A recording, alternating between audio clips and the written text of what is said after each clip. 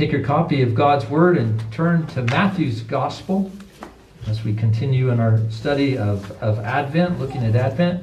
Matthew chapter 1, beginning with verse 18. I know you're disappointed that we're not going to read the genealogy, but now the birth of Jesus Christ took place in this way.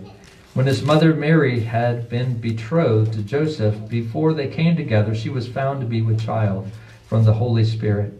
And her husband Joseph, being a just man and unwilling to put her to shame, resolved to divorce her quietly. But as he considered these things, behold, an angel of the Lord appeared to him in a dream, saying, Joseph, son of David, do not fear to take Mary as your wife, for that which is conceived in her is from the Holy Spirit. She will bear a son, and you shall call his name Jesus, for he will save his people from their sins. All this took place to fulfill what the Lord had spoken by the prophet. Behold, the virgin shall conceive and bear a son, and they shall call his name Immanuel, which means God with us.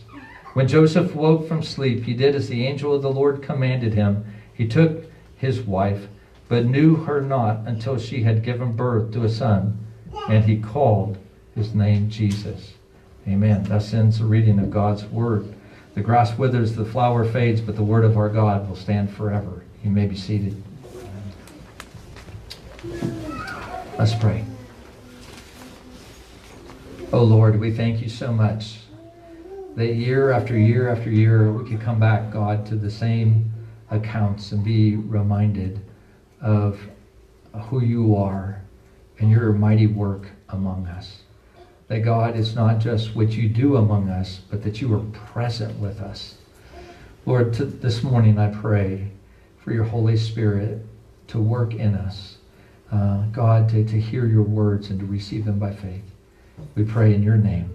Amen.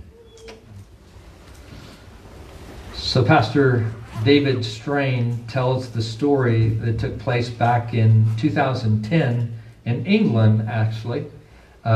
A hospital in England sent a routine letter to a patient informing them that they really ought to come in for an ultrasound because in 7 months' time they would be giving birth and quite possibly to twins. Now, you could only imagine the surprise as Mr. Hilton Platel, age 50, received this letter and he opened it to read it. He said later, he says, I was flabbergasted. He said, I read it a couple of times just to make sure that I didn't misunderstand it. But his wife, of course, found the hospital's mistake hilarious. She told newspapers, she said, that the baby certainly wasn't hers, and she had no idea how this whole thing happened. Now, as humorous as that story may be, the account that we have before us this morning is of a very different tone. It's of a man named Joseph who Matthew describes in verse 19 as a just man, probably meaning that he was very careful in his observance of the law of God. He feared God. He was a godly man, a righteous man. And he finds out that the woman he loves, Mary, a very humble woman, as we saw last week from Luke's gospel as we looked at that. This is a woman to whom he was betrothed. Now, kids, we don't have betrothal in the United States. So that's something that's a little bit foreign concept to us. We get engaged and then we get married, okay? But betrothal was a little bit different than engagement. It was a covenant commitment that a man and a woman made to each other. And so it was much more serious. As you can see that even from verse 19. If you look at verse 19, you see that Joseph is referred to Mary's husband. So even though they lived in separate houses, okay, she lived with her parents and he lived in a separate house, and they had not been together living under the same roof, he was considered the husband. And to break that betrothal, which Joseph was contemplating, it would require a divorce. You know, an engagement, if you're engaged to somebody, you just say, here, I'm giving your ring back, we're done. But this was a much more formal thing. So it was a very serious commitment. And you can only imagine how Joseph felt when he heard that Mary, the love of his life, was pregnant.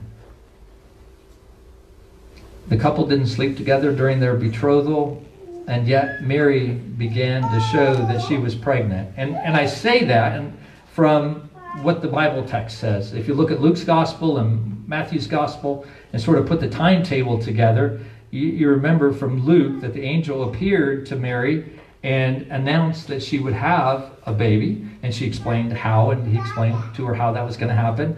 And then she left Nazareth and traveled to the hill country of Judea, which is over 100 miles away. So it took her some time to get there, where she visited her cousin Elizabeth, who was old, but who had found out that she was going to have a baby.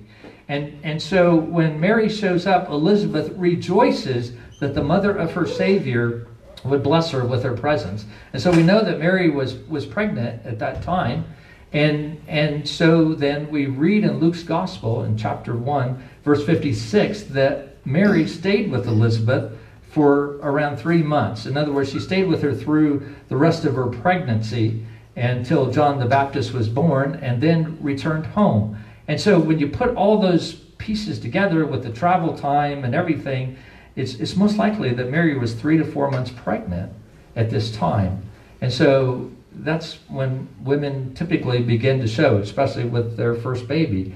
And yet Joseph had never been with Mary, but so it seemed she had been with someone else. So his bride-to-be was pregnant, but not with his child. So you could just imagine, if you would, how crushing that was for Joseph. I think when we think of the Christmas story, you know, we have this picture of the nativity scene and the angel over the nativity scene, and some depictions have, you know, some kind of halo over Mary sometimes. And, you know, it's just this perfect picture type of scene in our mind as we think about the Christmas season.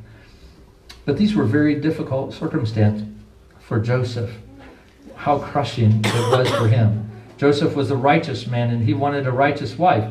And if Mary had been unfaithful to him before they've even been married, then what kind of woman could she be? What kind of marriage could they have? And so in every moral, emotional, and legal way, he had a right to end this betrothal. And since Joseph was a just and upright man, he probably wanted no part of a corrupt marriage. But we also read in the text that he was not just a just man, but he was also a merciful man, because he could have exposed Mary to public disgrace and to severe penalties. If you would, turn with me back to Deuteronomy 22.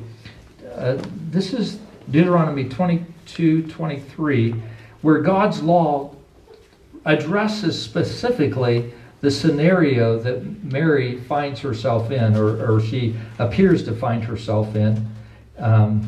It speaks of a betrothed virgin, and if she has been with another man other than her husband, and what was to take place.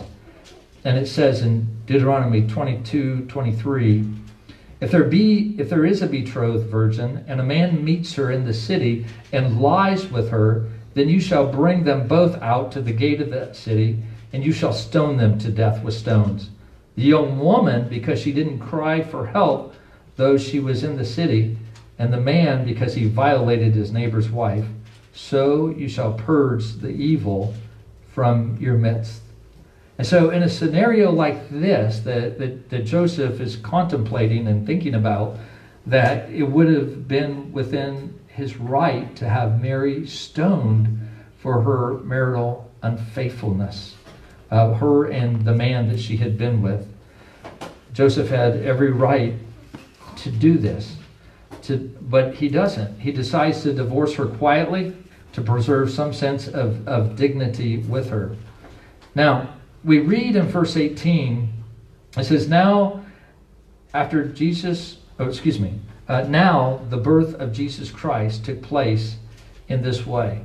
Now, the Greek word that Matthew uses here for birth is not the ordinary word that a person would use to describe a typical birth. Actually, it literally is translated, the origin of Jesus Christ was like this, or the special circumstances under which the birth took place. And so this morning, what I want us to do is to look at a number of these special circumstances surrounding Christ's birth, and to see what those what those things, how they apply to us, what they mean to us. First of all, I want us to see that Jesus was conceived by the Holy Spirit. And we see that actually repeated a number of times. In the opening verses, as it talks about Mary, as she's betrothed to Joseph, before they came together, she was found to be with child from the Holy Spirit. And then later on in verse 20, as Joseph was then considering whether to divorce her and stuff, then it says that the angel came and told Joseph to take her as his wife. It says, for that which is conceived in her is from the Holy Spirit. You see, the Lord left Joseph struggle a little bit in the circumstances that he was in before he sent an angel to Joseph to reveal to Joseph what he had already revealed to Mary and had taken place. God wanted Joseph to proceed with the marriage, and he sent an angel to tell him that which is conceived in her is from the Holy Spirit. And the angel assures Joseph that things are not as they seem, because the child is conceived not by a man, but by the Holy Spirit. And therefore, Joseph can marry Mary. She is as pure and godly as he had hoped. But there's a lot more to this announcement than just really assuring Joseph that it's okay. Mary was not unfaithful to you. It's more than that. The angel rightly calls Joseph the son of David. You notice that when he addresses him, he says, son of David, Joseph, son of David, because that's the line that Joseph was from. He was a descendant of David. And that was the line from which the deliverer of Israel was to come. The Messiah was to come from the line of David. He was to rule as David did. So Joseph is to take Jesus as his son and so adopt him into the line of David. So Jesus will grow up in a normal household with a mother and a father, with love and nurture, and with Mary as his mother. Jesus is fully man. But at the same time, because he is conceived by the Holy Spirit, he is the Son of God. So he is both God and man, which is important for the mission he was sent to do here on earth. So we do see that he was conceived by the Holy Spirit. But second of all, and this is where I want us to spend the bulk of our time, is to look at his special name and his special mission that was given to him as he came to earth. Look at verse 21. She will bear a son, and you shall call his name Jesus, for he will save his people from their sins. And so that's the name that Jesus was to be called, Jesus. And that's what Joseph named him, as we could see in verse 25. Jesus means the Lord saves. And there were a lot of different ways in which the Lord saved and delivered his people. He gave them food to those who were hungry while he was here on earth. He healed the sick. He comforted the brokenhearted. And many had hoped, as the Messiah, that he would save Israel from Roman oppression. But the angel declares that that was not God's agenda. God's agenda was not to save his people from physical enemies, but from something much greater, and that is from sin.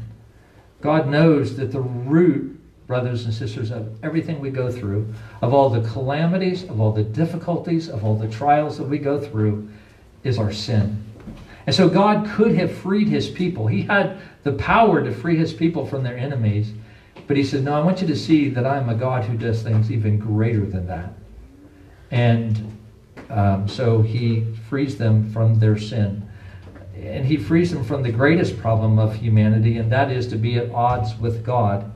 Jesus saves his people even from that. So the birth of Jesus begins the unfolding of God's long-promised salvation. And we read in verse 22, all this took place to fulfill what the Lord had spoken by the prophet. Behold, the virgin shall conceive and bear a son, and they shall call his name Immanuel, which means God with us. You see, the birth of Jesus shows us that God is with us. Now, we know that God is with us, first of all, sort of in a general sense. God is omnipresent. He is everywhere. And so God is present with every person all the time. Let me just read to you one example of that from Psalm 139, a very well-known verse, chapter, Psalm 139, verse 7. Where shall I go from your spirit? Or where shall I flee from your presence? If I ascend to the heaven, you are there. If I make my bed in Sheol, you are there. If I take the wings of the morning and dwell in the uttermost parts of the sea, even there your hand shall lead me, and your right hand shall hold me. But what we need to understand is, and what Matthew's trying to state here is that God's not just with us in a general sense, like we talk about in Psalm 139, but he is with us in a special sense. And we need to examine, and I want us to look at, for a large part of our time, Isaiah 7. Because this quote that Matthew quotes in verse 23 is from Isaiah 7, verse 14. And I want us to see what it reveals to us about Immanuel, God with us. And the first thing I want us to see is that it reveals to us that God is a God to be reckoned with. God is a God to be reckoned with. God entered into human history, and he declares that he is entering our realm and that he must be reckoned. We must reckon with him. And this is so important that the Lord took pains to prepare his people to recognize the weight of his coming, to prepare us for Immanuel, God with us. So God predicted it, and he sent an Old Testament prototype of it. And I want us to look at Isaiah 7, and I want us to look at the context of the verse that we read in verse 14, so that we can understand. It really revolves around Ahaz. Ahaz was the king of Judah. Kids, you remember that's the southern tribe, and then the northern tribe was Israel. And so he was the king of the southern tribe of Judah. He had two neighboring kings, Pekah, king of the northern tribe of Israel, and also Rezin, king of Aram, or Syria. And these two kings were wanting to come and to march against Ahaz and to take over his kingdom. And so they would have taken his land, and they would have divided it amongst themselves. And we read in verse 1 and 2 of chapter 7 of Isaiah that Ahaz and the people, they shook with fear. These kings were a force to be reckoned with. Now, Ahaz was not a godly man. He was not a believer. And yet God sent Isaiah the prophet to offer him a gracious blessing. Isaiah said in verses 4, we see it in verse 7, he said, "Do not be afraid. The evil plan for invasion will fail." And since Isaiah knew that Ahaz might be skeptical, he adds a couple of thoughts here for Ahaz to consider. First, he warned them, and he warned him in the latter part of verse 9, if you are not firm in your faith, you will not be firm at all. You will not be firm at all. If you don't put your trust in the Lord, if you don't look to him for your salvation, then you will not stand. Second, he offered this in verse 11. He said, ask a sign of the Lord your God. And then he says that God would grant that sign and show you that he will deliver you. Unfortunately, as I said, Ahaz really wanted no part of Isaiah. He really wasn't a man who feared the Lord or God or God's prophet. So he had wanted no part of Isaiah. He wanted no part of his sign. He didn't believe the Lord would deliver him. Instead, Ahaz actually had his own plan of escape. He'd already devised how he was going to deliver himself. And the way he was going to do that is he was going to make an alliance with the most powerful king in the region, which was the king of Assyria. And he would come in and he would destroy these other two nations. But Ahaz was unwilling to admit his plan to Isaiah. So he uses a lot of pious ploy. Yeah, he couches it in religious language to cover his rebellion. And he said, look at verse 12. He says, I will not ask, and I will not put the Lord to the test. In other words, he wanted to sound very religious. Oh, no, I'm not going to put the Lord to the test. And it is true, brothers and sisters, we need to be careful that we not put God to the test. We shouldn't demand that the Lord gives us signs and wonders. We shouldn't say, Lord, you need to do this and this and this, and then, and only then, will I believe you. But in this case, it was a little bit different. The Lord had offered the sign. The Lord had said, I will send you a sign to show you that what I'm giving you is true. And so while Ahaz sounded very pious, he actually was saying, look, God, I want no dealings with you. I don't need your gifts. I don't need your signs. I can take care of my own destiny. I got this all figured out. And so Isaiah replies, because obviously the Lord knows this, and so does this prophet, that whether Isaiah wanted a sign or not, he would receive one. And that's what we read in verse 14. Therefore the Lord himself will give you a sign. Behold, the virgin shall conceive and bear a son, and shall call his name Immanuel. Now that word there, virgin, can be young maiden. It can mean that, but it also can mean a virgin, someone who's not been with a man. Now we know in Isaiah's day that prophecy was fulfilled in the sense that it was a young woman who bore a son. And that event did actually take place. And so, therefore, some scholars want to take this and say, well, then, therefore, really, when it's talking about Mary being a virgin, it's really just talking about her being a young woman. But if you look back at Matthew's gospel, you'll see that a number of times, Matthew is very careful to be clear that Mary and Joseph had not been together intimately. As a matter of fact, he makes a point at the end that even after they got married, that Joseph knew her not until Christ had been born. So Mary was a virgin. But anyway, that's I digress there. Back to the story with Isaiah.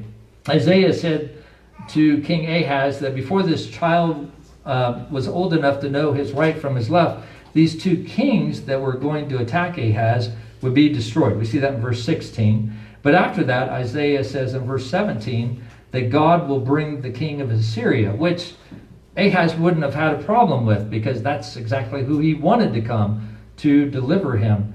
But because he wanted this mighty warrior king to fight for him. But Isaiah prophesied that mighty army of Assyria would come, and it would sweep away the invaders as Ahaz had hoped, but Assyria would be hard to control. We see in verse 18 that Assyria will be like flies or bees swarming. We see later on in chapter 8, verses 7 and 8, that they'll be like a flood bursting its banks. We read this, that the army will rise over all its channels and go over all its banks, and it will sweep on into Judah. It will overflow and pass on, reaching even the neck, and its outspread wings will fill the breadth of your land. O Immanuel.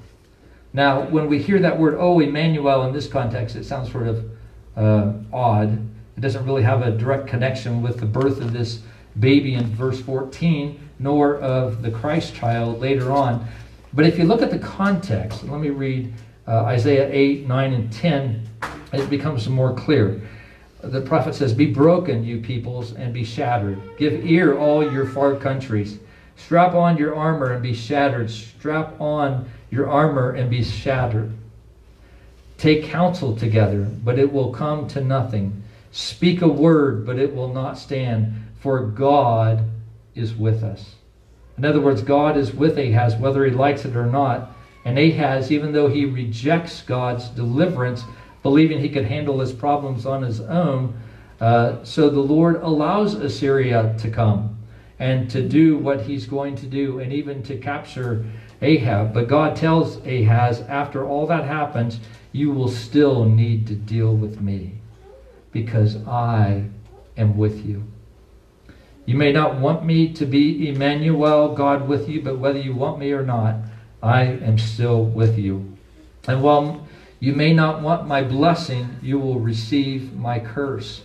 And God does this by letting Ahaz taste the folly of inviting Assyria to be his deliverer rather than the Lord. And so Immanuel teaches that if we reject God's gracious deliverance and seek to work out something for ourselves, we may succeed in the short run. And that's what Ahaz did. Ahaz did get what he wanted from Assyria. He did get rid of these other kings that were seeking to take his land, but he got more than what he wanted. Assyria stuck around, making Ahaz his vassal. And so it is in our day, as we seek to work out our own deliverance, it may seem effective for a while, but then trouble comes swirling up to our necks. We might put it this way, we might say we sort of get in over our heads, right? The trouble that we have. And so we might look for deliverance, we might look for purpose, we might look for meaning, we might look for something to fill that ache of our hearts and money in our careers, or maybe in bodily health and strength. We're a fitness buff, and so we look to try to bring control and some sense of meaning into our life through these things. Maybe it's through education and skills. Maybe it's through family or having a network of people. All these things work for a season, but none can match the eternal gracious deliverance that God offers to us. And so the original Immanuel prophecy meant that God offers to be present to bless his people. But if they refuse his blessing, he will still be present, but in this case, to judge. In Ahaz's day, God promised to be with Ahaz in a sign. But now, as we look at Matthew's gospel, Jesus will be God with us in person. Not just as a sign, but in person. And as in Ahaz's day, God's design in Matthew is to bless his people through Immanuel. But some people will respond to the birth of Jesus with indifference, much like Ahaz did. Turn with me, if you would, to John's Gospel, John chapter 1, verse 9.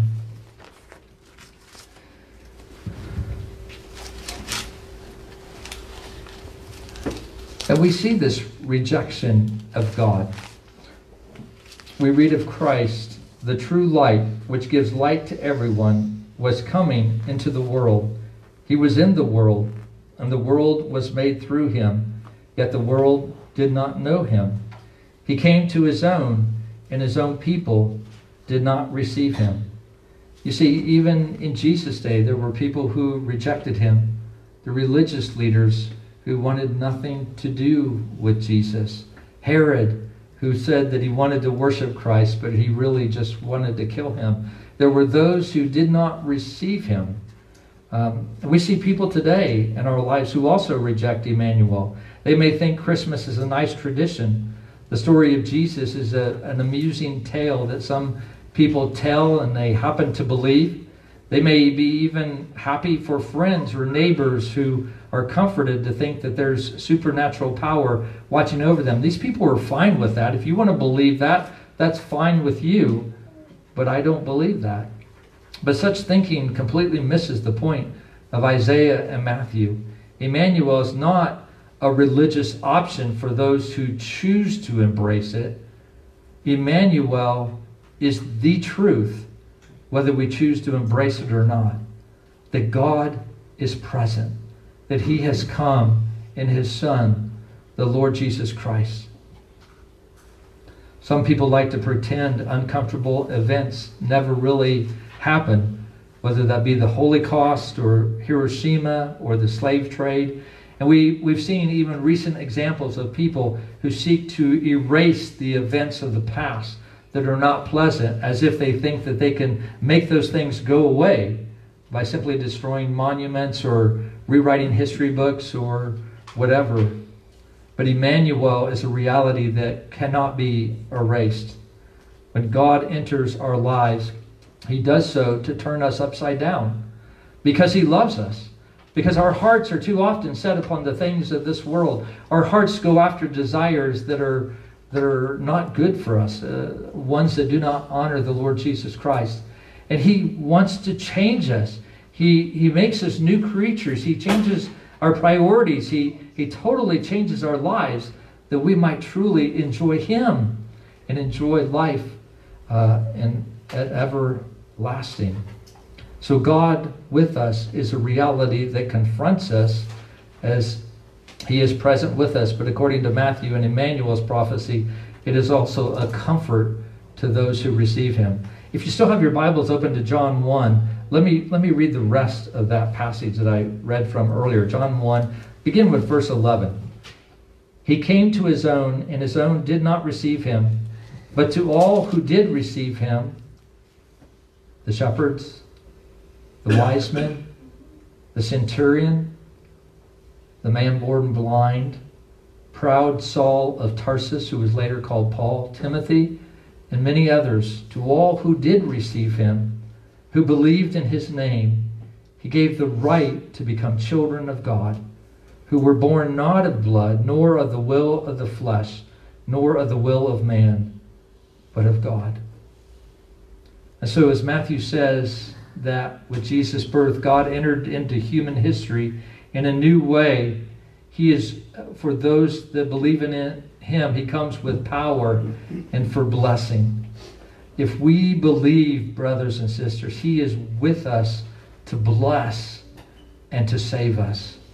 And so for those who have faith in Christ, it is a time of great rejoicing. I want you to see something about Matthew's gospel. This whole idea of Immanuel, God with us, is sort of seen throughout Matthew's gospel. Actually, it's sort of shown in three different places: at the beginning, the middle, and the end of his gospel. In the beginning, it's in verses 21 through 23. We read that Jesus is Immanuel, God with us, and he is with us to save us from our sins. That he has come as the God-man, the perfect sacrifice, that he might come and to provide for our sins, to pay the penalty for our sins, and give us new life in him only. But then also, if you look at Matthew chapter 18, verse 20, we read that Jesus is with us to purify his church. Let me read Matthew 18:20. For where two or three are gathered in my name, there I am among them, or there I am in the midst of them. Now, we oftentimes use this verse to find assurance that God hears us when we gather together as a church, as we gather specifically maybe to pray. But in its context, Jesus is talking about a particular scenario. He's talking about the agony of church discipline when a Christian would persist in their sin and they would not repent. And when the leaders have to deal with such rebellion. And Jesus at that time is Immanuel, God with us, to preserve the purity of his church. And then, if you turn to the end of Matthew's gospel, Matthew 28:20, we read Jesus is Immanuel, God with us, to expand his church. Jesus, before he ascends into heaven, he directs his disciples to go and make disciples of all the nations, which is an impossible task, humanly speaking. But Jesus declares in verse 20, and behold, I am with you always to the end of the age. That our God is with us in those things that he calls us to. He is present with his people. What a comfort to know that Jesus is God with us. It reminds me, I know when I went to Bangladesh and I was training local pastors, and I had an interpreter with me that went with me everywhere I went. And I will tell you, I stuck very closely to that interpreter because I didn't know the language, I didn't know the customs, I didn't know the people. They drove crazy over there. I knew I would die if I didn't stay close to my interpreter, and he sort of got me through. He was a great comfort to have all along the way. Even more so, Christ is always with us as his children. We are never alone. We are never powerless or helpless. Even when we are timid in what he commands us, brothers and sisters, he is present with us. He gives us the strength to do those things that he calls us to do. He loves us more than we can imagine. If you've been with us in this series on gentle and lowly, you know that. You've seen the love of Christ expounded for you, laid out before you from the scriptures, maybe in a way that you've never seen before. If you've not read that book, I encourage you to do so. But it is a comfort to see how God loves us. What a comfort when we are lonely and sick and guilt-ridden or afraid. Jesus is Immanuel. He is God with us. But brothers and sisters, he is not simply here to meet our felt needs, to give us what we desire. That's not what I mean when I say God is with us. He's here to make our life as comfortable as possible, or in the ways that we may want it to be. When God enters our lives, he oftentimes turns us upside down. He changes our lives. He makes it different. Sometimes he walks us through very difficult times because he wants to change us. He wants to reveal himself to us in ways that we will only know as we go through those things. But in those times, in those difficulties, in those things we wrestle with, God is with us. He, in all his power, Immanuel, God with us. He comes to us this morning, brothers and sisters, as God Immanuel, commanding your trust. He comes commanding your repentance, to turn from a life on your terms to a life on his own, to trust him. He's asking you to give up the idea that you can do life on your own. You can't. I can't. None of us can. You need the God who promises to be with us in Jesus Christ. And maybe as you've listened, you've realized that you've been living life on your own terms for too long. And today is the day to come and to bend your knee to the Lord Jesus.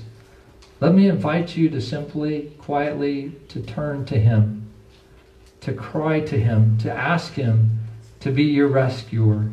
He will if you look to him. If you'd like to talk to somebody after the service, I'll be here. Or if you're watching via the live stream, call the church office or contact us via email. I would love to meet with you and to talk with you and to pray with you. It may be that the Lord is calling you, brothers and sisters, to come to him for the first time. But it also may be that you have lived as if God is not Immanuel. That you have lived your life as you wanted. You compartmentalized your life where you have your church life and then you have the rest of your life. But he calls you to give your all to him, to trust him, to look to him as your Immanuel, to follow him, to obey him, knowing that he is the God who loves you. He is the God who has come to do his work of deliverance in your life. Let's bow our heads as we meditate upon this morning.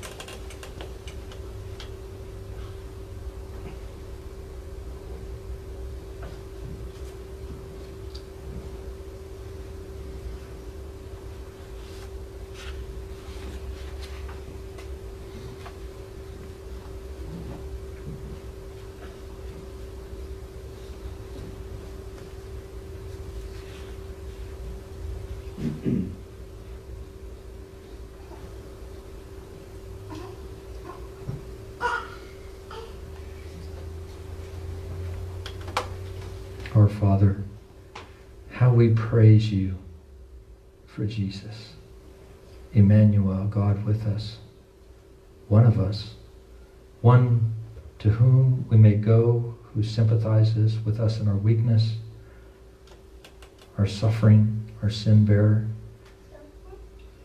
But Lord, we also pray for one another. Some of us have been walking with Jesus for many years and still we're tempted to believe that we can do this on our own, that we can tough it out, that we're strong enough, wise enough, and good enough. And again in your providence, you show us that we're just not. And we need to repent and to turn from ourselves to the Savior once again. Some of us are here and we never have considered surrendering to him, to giving up life on our own terms and being brought home and rescued by the Savior. And we pray for them.